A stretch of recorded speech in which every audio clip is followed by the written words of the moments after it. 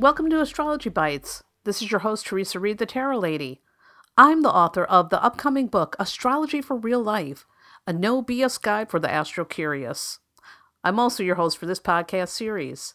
If you're curious about astrology, you are definitely in the right place. This is episode 73 of Astrology Bites, the podcast where I dish out short, entertaining, bite-sized lessons on astrology. My goal is to make astrology feel simple, clear, fun, and totally applicable to your everyday life. Okay, let's get into today's episode. So, in the last couple of episodes, we've been going over all of the houses individually. And we're doing that so that you can get an idea of what each house is all about.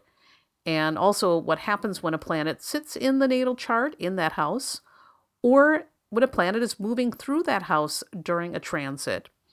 And today we're moving on to the 8th house. And here's what you need to know. So the 8th house is a wee bit complicated. It covers a lot. In fact, all these things are sitting or are associated with the 8th house. Joint finances, loans, investments, insurance, inheritances, taxes, death, and sex. It's all about merging, whether you're sharing resources or getting intimate.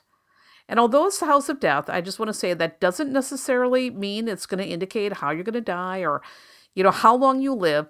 But it does indicate, how you feel about death or your own mortality. By the way, oftentimes you'll find that a lot of morticians or people who work in industries that are related around death tend to have very busy 8th houses. Okay, anyhow, the 8th house is associated with the sign Scorpio. Mars and Pluto would be the ruling planets of the 8th house. The 8th house would be considered fixed, and it would belong to the water element. It's also one of the succedent houses. So when a planet sits in the natal 8th house, it can have something to say about how you share your money and resources, as well as how you get intimate with others. For example, if you have Mars in your natal 8th, you may have a strong libido. Marilyn Monroe and JFK both had this placement. So is it any wonder that they hooked up? Now, Jupiter in the 8th house might indicate an inheritance or shared wealth. The Olsen twins, Mary-Kate and her sister Ashley, have this placement. So when a planet transits your 8th house, it could affect your joint finances or your sex life.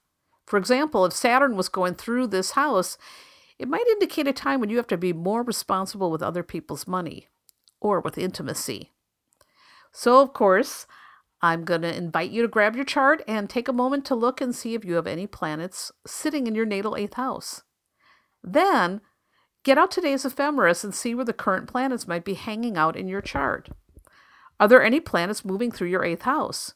And if so, what is that saying about your joint finances or your sex life? Have fun with this. And that's all for today's episode.